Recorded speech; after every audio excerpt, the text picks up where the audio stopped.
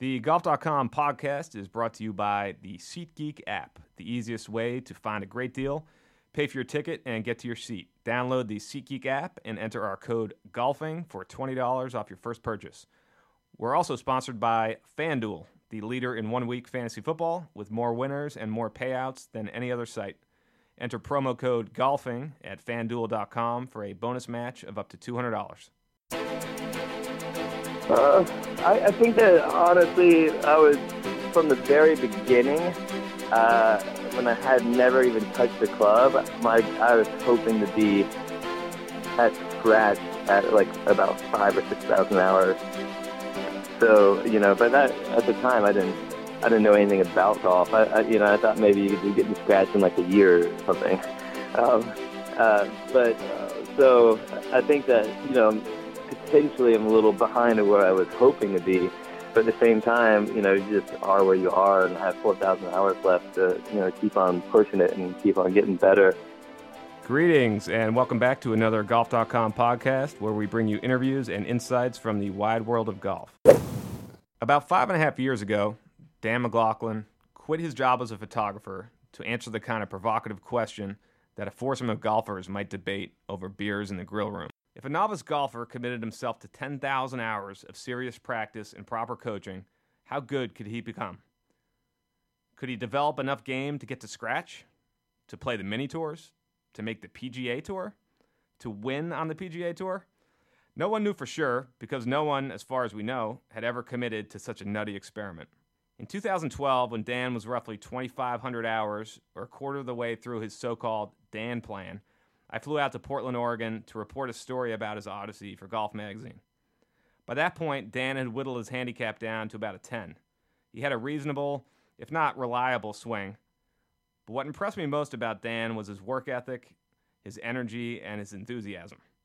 Every part of him believed he would reach his 10,000-hour goal, most likely sometime in 2016.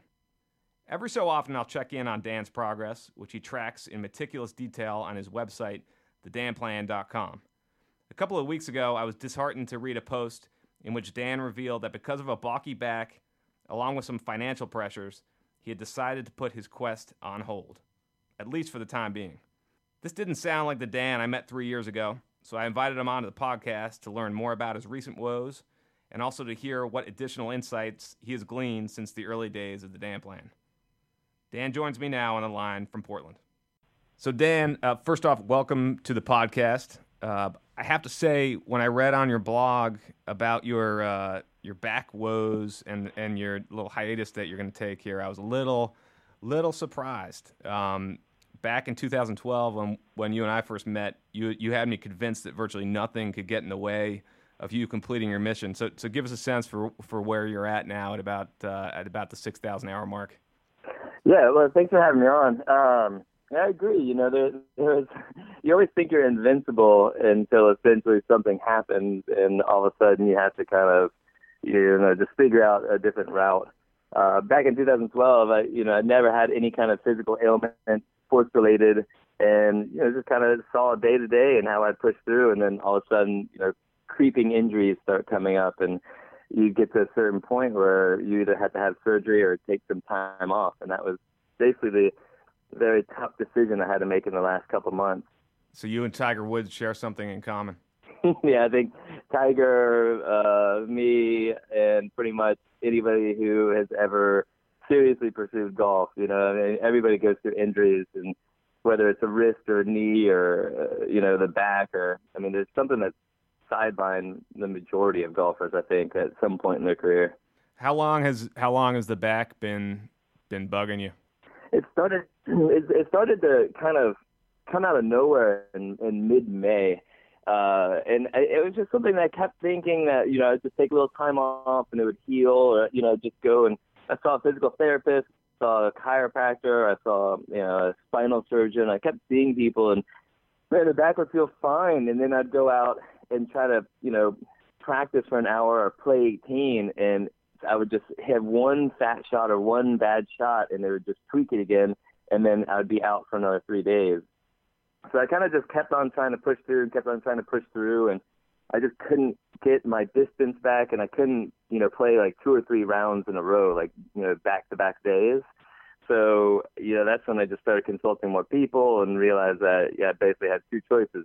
Take some time off and like completely and let it heal, or go and get the MRI and get the surgery. Okay, but you are, for the record, still very much committed to getting to the 10,000-hour mark. This is just, I know you can't control, obviously, your physical ailments, but you foresee this just being a brief hiatus. Yeah, it's the beginning of winter. It's starting to get cold and rainy here, and it's a good time, if there ever is a good time, to just kind of take a step back and heal. This is the right time. So in my mind, I'm just going to take a handful of months off, and once the spring starts rolling around, and hopefully, knock on wood, with all the PT and everything else I'm doing, that be back to 100% and just kind of pick it back up exactly where I left off. Are you pretty content with the progress that you've made? I think, again, when I visited with you, you were about the 2,500-hour mark, and I think you were about a 10 handicap at that point.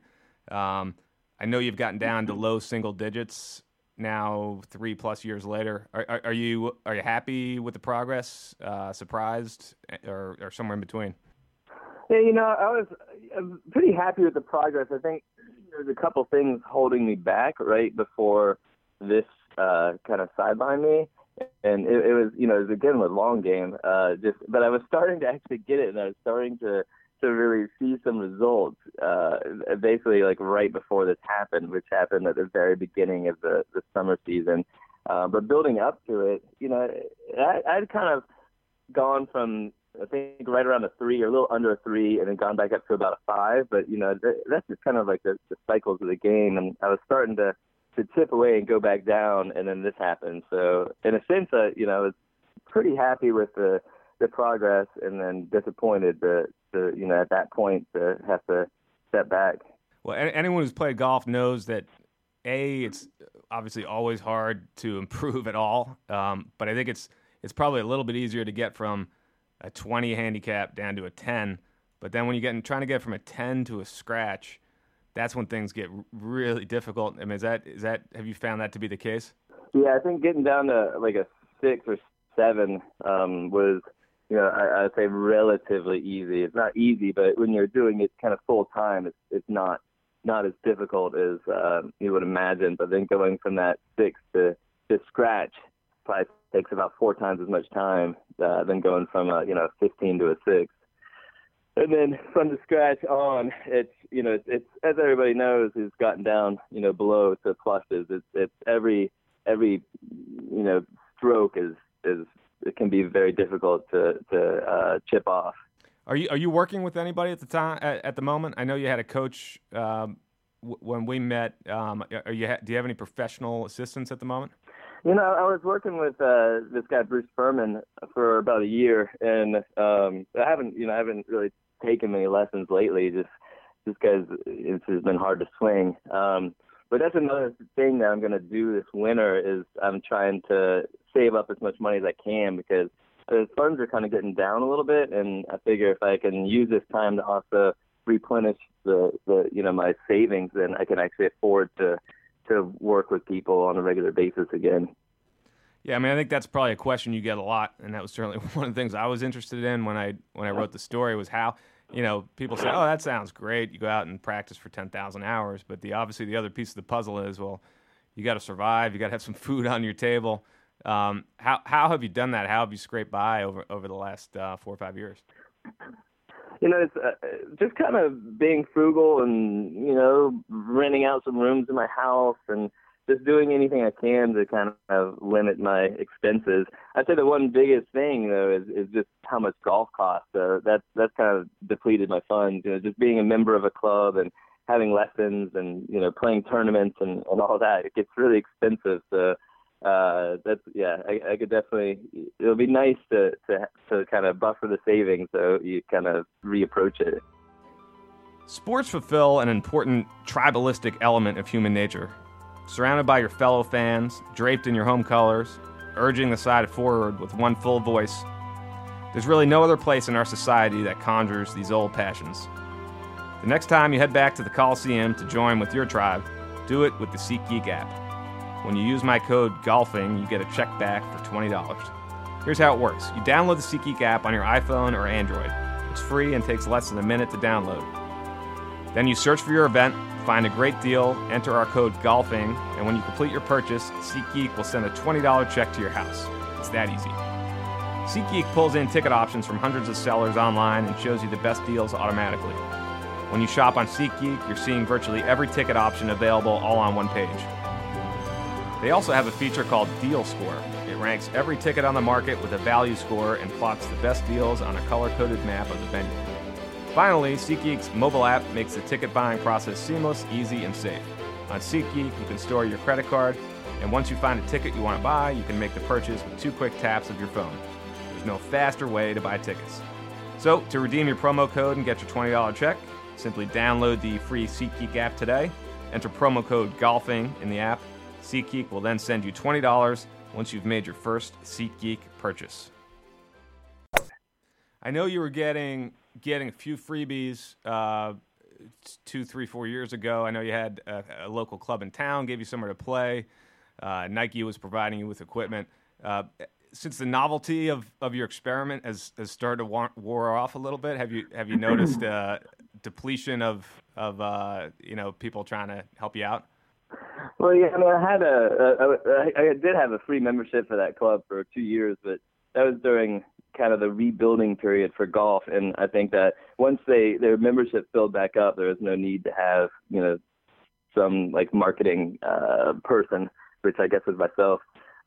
Since then, I just paid to be a member of a club and started working with Titleist just gear-wise, and they've always been great and just provided all the clubs and things. But that's about it. I haven't really been able to secure any type of specific sponsorship. A lot of interest always, but I think everybody essentially was just waiting to see what happened. So, it's one of those things where when you're successful at the end, everybody will rush in at once. But up until that point, you're kind of on your own. Yeah, I can't imagine. It must be a lonely place. I know, like you said, it's sort of like the marathons. A lot of interest at the starting line and at the finish line, and it's those lonely miles in between that I imagine are pretty difficult for you to get through. Yeah. I mean, it's always the middle of the journey because you're kind of just as close to the start as you are to the finish, and that's when you step back and you look at everything you've done, and then you realize you basically have exactly that same amount of work ahead of you.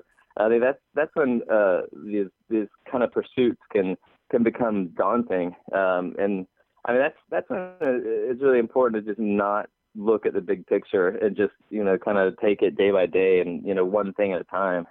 Is that a lot of athletes say that? Is that, I mean, to me, it's one thing to deal with the physical challenge of what you're doing, but the mental grind, I think that's difficult for people to process, that you have been at this now for years. You're at 6,000 hours, and you're still going out there. I know you're on a little break now, but more or less day after day.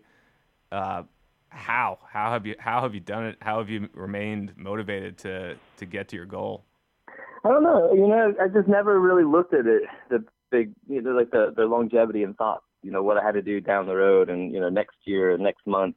I mean, there's always just kind of fun and exciting to try to learn something and frustrating at the same time. And I have daily goals and just like little things that I wanted to do and just kind of focus on those instead of looking at, like, oh, I'm a 5 handicap and I need to be a, +5 and getting overwhelmed by the idea of, shaving out 10 strokes per round. I mean, I think that's the most important thing to do, is just to look at what you can do that day. It's kind of a cheesy way of saying it or thinking, but it really helps and it really works. And that's just kind of what I've done for, the 5 years from when I started until pretty much recently. What's been the lowest moment or the hardest moment so far? I think just the building up to realizing that I had to take time off. I couldn't. I sat down to write a blog 3 times a week for about 6 weeks, and I never could write it because I just didn't want to accept the fact that I was going to have to take some time off. Just the injury and then kind of being sidetracked and then just having it spiral in the wrong direction and not being able to overcome something. That's just by far been the most difficult part. You mentioned there's been a lot of interest from various media outlets and others, from CNN to NPR, Psychology Today. I mean, all kinds of newspapers and magazines and TV stations I know have checked in with you. Are you surprised by how much interest your story has garnered, or did you sort of expect that? I think it's kind of a mix. It's surprising, and also not that I expected it, but just having a background from a long time ago in journalism, I know that, there's kind of like buzz topics and things that attract interest. And once you kind of hit one outlet, then other people kind of follow along and, tell the story. I am surprised that it kind of went, national and international. But at the same time, if I just look at it as an outsider point of view, it's something of curiosity.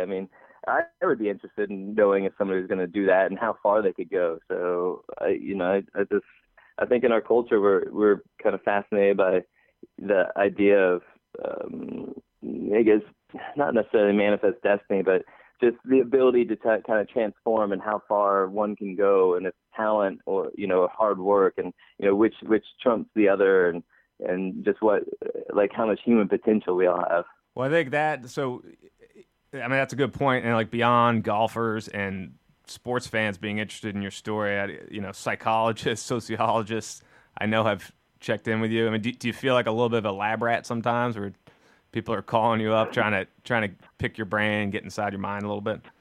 Yeah, definitely. It's good though, because everybody I talk to and everybody email with usually has a valid point and something of concern and something that I can learn from too. So I think we're all just kind of sounding boards for each other and just bouncing ideas around.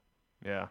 So let's talk about some specific numbers, which I know you've tracked somewhat meticulously on and off anyway over the years. Do you have a sense for how many shots or how many balls you've hit since you started this thing? Oh man, there was a time where I kind of had a good idea. Yeah. But that was probably 2.5 years ago, and I don't even know where to start with thinking about how many balls or how many shots I hit in the 2.5 years since then. But easily over 1 million. Yeah, without a doubt. It's tough to fact check, so we're going to let that one go. Yeah. I think you shot 70, right? Was your lowest score? Were you, could that have easily been like a 67, 68, or was that the best you could get out of that round? No, that was one of those 70s that, at the end of the round, you look back, you just think about how many shots you missed, which I think is pretty common for all of us. But I was 2 under, and then I 3-putted the 15th and 16th hole, and then I birdied the last 2 to shoot the 70. But the last 2 were, they were just easy. And the 3 putts were probably from 20 feet. I just started getting nervous because I actually started thinking about the score. But I think that could have easily been about a 67, 68, just with the way I was hitting it that day. It's funny though, you hit it so well one day, and then the next day you go out and you can't even hit a green. So it's a really interesting sport. Yeah, well, we all know that feeling very well. What have you had any holes in one? No, well, on a little par 3 course, but I don't count that. I think you have to be on a regulation course. We've all gotten really close, and I just haven't had a chance to actually knock one in yet. Have any tour pros or golf loving celebrities reached out to you or sort of helped you in any way or wanted to meet you? I've had, back in the day, a couple did, and then I got a chance. I got to go down to the AT&T Pebble Beach this year for the National Pro-Am, right. And got to kind of hang out for a little bit with Jordan Spieth and walk behind the ropes with Jason Day and Charlie Belgian, and talking with them.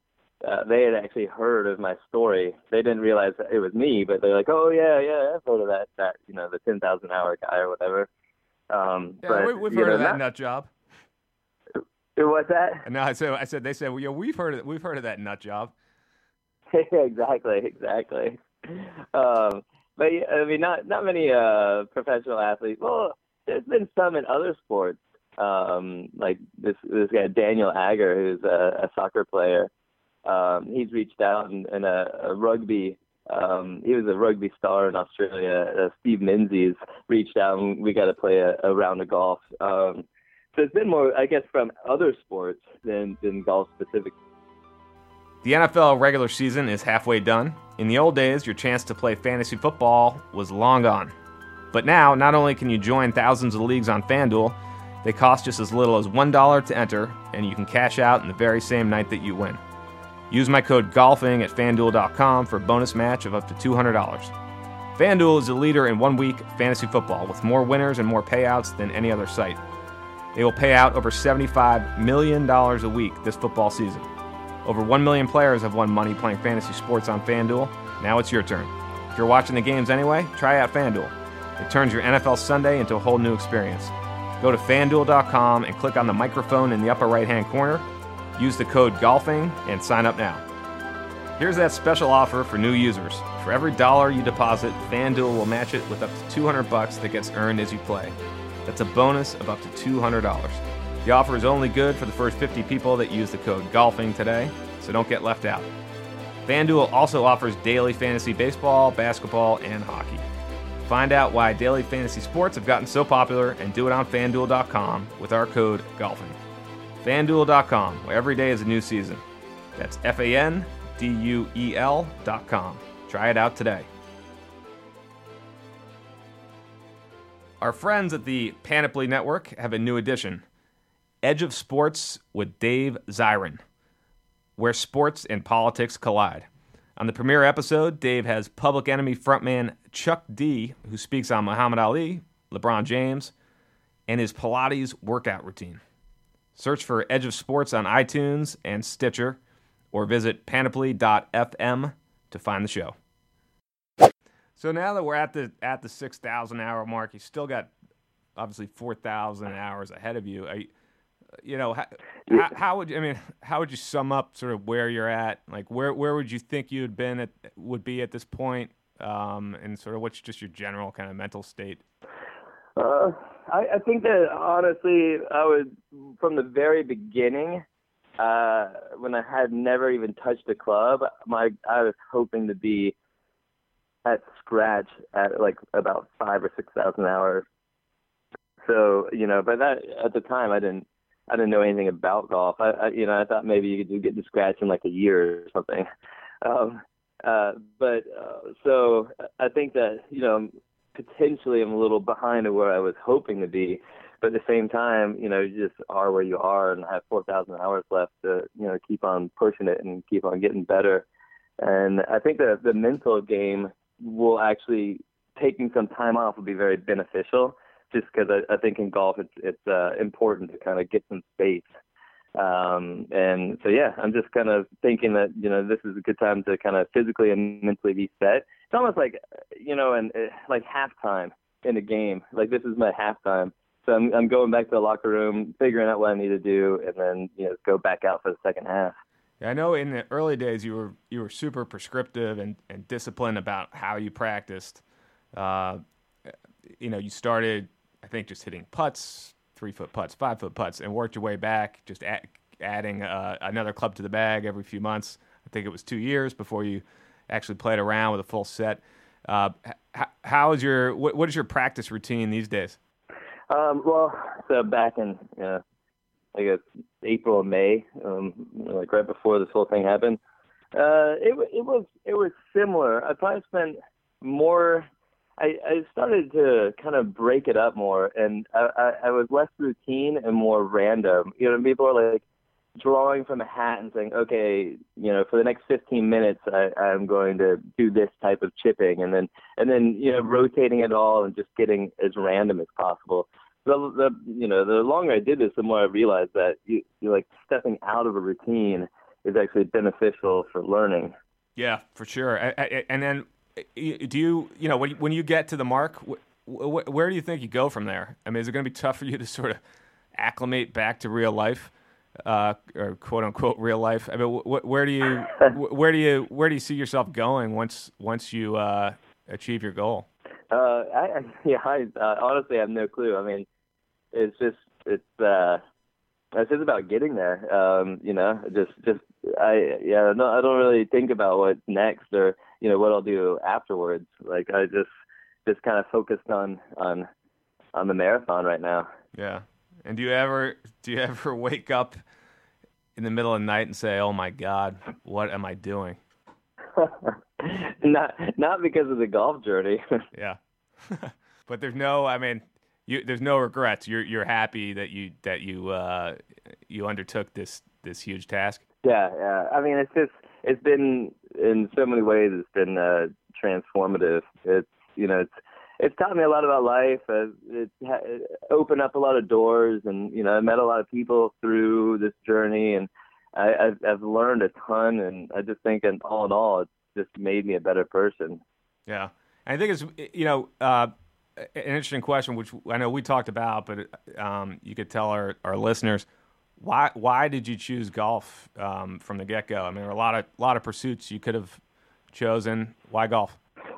Golf was kind of random. I mean, one of the main things when I was looking at different things to do, different pursuits, was I wanted something that I had zero experience in, and because I didn't want to do something that I learned as a child, because then potentially if you get really good and you are successful in it, then people can say, well, that's just because you had a tennis racket in your hand when you're 3 years old.